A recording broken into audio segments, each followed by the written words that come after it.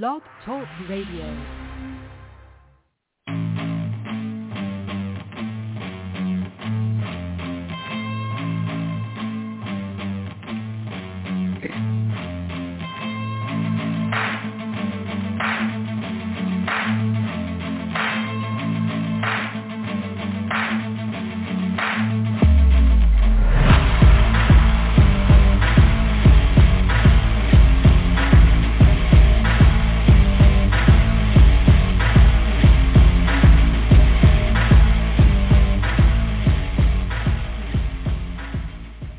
Now, your host, the Hall of Famer, Aaron Rumsey, and persona non grata, Daniel Hudson.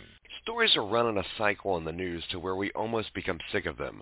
Crimes and mysteries oftentimes end up never getting answered. Did the family get justice for their loved one? Was the accused even guilty? Welcome to The Aftermath, where we try to answer some of the mysteries we forgot about due to life smacking us in the face with more happenings. Forgotten story, the death of Bruce Lee. The backstory. On July 20th, 1973, Bruce Lee was in Hong Kong to have dinner with actor George Lazenby, with whom he intended to make a film. According to Bruce Lee's wife, Linda, Lee met producer Raymond Chow at 2 p.m. at home to discuss the making of the film Game of Death. They worked until 4 p.m., and then they drove together to the home of Lee's mistress, Betty Ting Pei, a Taiwanese actress, for a quickie. The three went over the script at Ting's home, and then Chow left to attend a dinner meeting. Later, Lee complained of a headache, and Ting gave him a painkiller, Equagesic, which contained both aspirin and a tranquilizer, meprobamate. Around 7:30 p.m., he went to lie down for a nap. When Lee did not come out for dinner, Chow came to the apartment, but he was unable to wake Lee up. A doctor was summoned and spent 10 minutes attempting to revive Lee before sending him by ambulance to Queen Elizabeth Hospital. Lee was declared dead on arrival at age 32. There was no visible external injuries. However, according to autopsy reports, Lee's brain had swollen considerably from 1,400 to 1,575 grams, a 13% increase. The autopsy found Equagesic in his system. On October 15, 2005, Chow stated in an interview that Lee died from an allergic reaction to the tranquilizer meprobamate, the main ingredient in Equagesic, which Chow described as an ingredient commonly used in painkillers. When the doctor announced Lee's death, it was labeled death by misadventure. But what do Aaron and Dan think happened? Aaron, I'm going to introduce you. This is the Hall of Famer, Aaron Rumsey, and he is involved in Taekwondo, and I would love to know what his opinion is. Go ahead, Aaron. Dan, good morning. How you doing, brother? Bro, I'm good. Good. So allegedly there are some in the Chinese martial arts community and martial arts community in general that are suggesting that Bruce was killed by a technique known as DMOC, which is a delayed death touch by a skilled practitioner. And that's with that, in 1980, the Fist of Fear film, the martial artist Aaron Banks talked about the death of Bruce Lee at the beginning of the film. Banks indicated that Lee was probably killed by the death touch. A recipient of that strike would not die until days or weeks after. During an obvious script interview, Banks made several interesting points, one being that Bruce was in excellent physical condition and how it would have been impossible for him to have died of natural causes. So with that being said, Dan, your thoughts on or continuation on that? What's your thoughts? I'll be honest. We started when we were putting this together. When you said the death of Bruce Lee, I guess I'm a pessimist. I don't know, but I didn't say. I was like, man, there's nothing to that story. But then when I went and started researching it, I'm like, okay, now there is something. Okay, I get what he's saying. My problem with the whole situation is this: Bruce's manager, his name is Raymond Chow, didn't think enough to call an ambulance. But suddenly, after all this, he's suddenly a medical expert. He's going in about, well, this is the typical effect of aspirin, blah, blah, blah, blah. How come the guy, after all these years, is suddenly an expert, but in the time Bruce was alive, couldn't do it?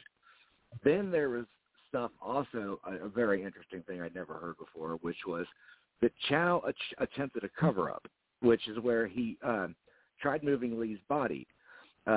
Chow told paramedics to take Lee's body to Baptist Hospital, which was like literally a mile down the road. And he tries calling Bruce's doctor, can't get a hold of him because the line's busy. So he calls Betty's doctor instead. And Betty's doctor, I don't understand this, made it a point to try to move Bruce to a hospital like 30 minutes away, which makes no sense to me. Especially, I guess it was one of those I don't want him at my hospital type things because of conspiracies or whatever. But so basically what they were doing was they were pretty much driving around a dead body of Bruce Lee. Right. And the only thing I can think of is, you know what this reminds me of? The movie Weekend at Bernie's. They're driving around with a dead body all over wherever they're at. And I'm kind of with you on this. I mean, it honestly, there's something that just doesn't add up. And they're trying to say it's aspirin. And my problem with that is, you're telling me Bruce Lee, a martial artist, never took aspirin? Because he was sore. He had to be sore. So, well, I don't know. On top of that, the aspirin relation is also with the back injuries that he suffered, and he had to go through PT to regain control. So, right. The other interesting point that I found that on this, that there's been alleged use of possible spiked or inserted, or somehow he was able to take it, the use of marijuana with him.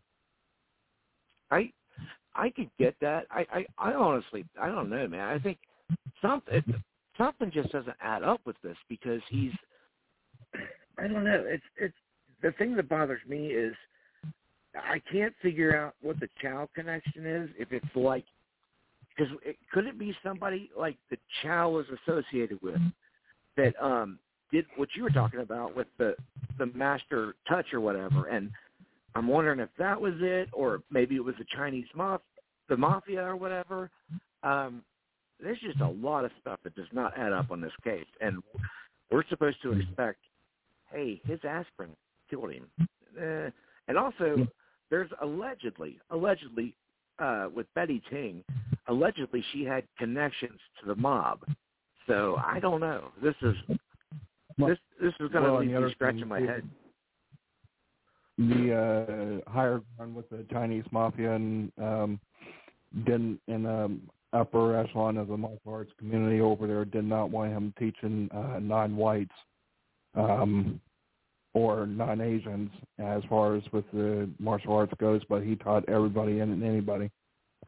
That makes a lot of sense. It really does. And I just don't know, something. I know I've said this like 10 times, but it drives me nuts because I can't put anything together. I know something's wrong, but I don't know what. And I'm wondering if we're ever going to find out. By the way, for the listeners, we have 4 minutes left, so we're going to probably do our quick little session, say our goodbyes and all that, and then I will catch you next time, and I'll let you know what the show is and all that. So, Aaron, do you have any final thoughts on your first show? And the other thing I found interesting, if I remember correctly, one last tidbit before we close out here, is that during his funeral, I believe his casket was closed. Yeah, and I heard people, the thing I've also read, and I don't know how true this is, you got to take it with a grain of salt. I've heard that at his autopsy, his hands were black, which is usually a sign of something else. And I don't know, man. But I think we're going to have to call it for today. On behalf of the Hall of Famer and the newest member to the Aftermath, Aaron Rumsey, it's an honor to have you, Aaron. I'm glad you're a part of the show. Honor, we are going to see you guys. we're going to kind of rotate where every other week we're going to have both of us, and then 1 week I'll just go by myself. So I appreciate everybody tuning in. And on behalf of Aaron Rumsey, the Hall of Famer, I'm Daniel Hudson, and we will catch you next time. Later. Later.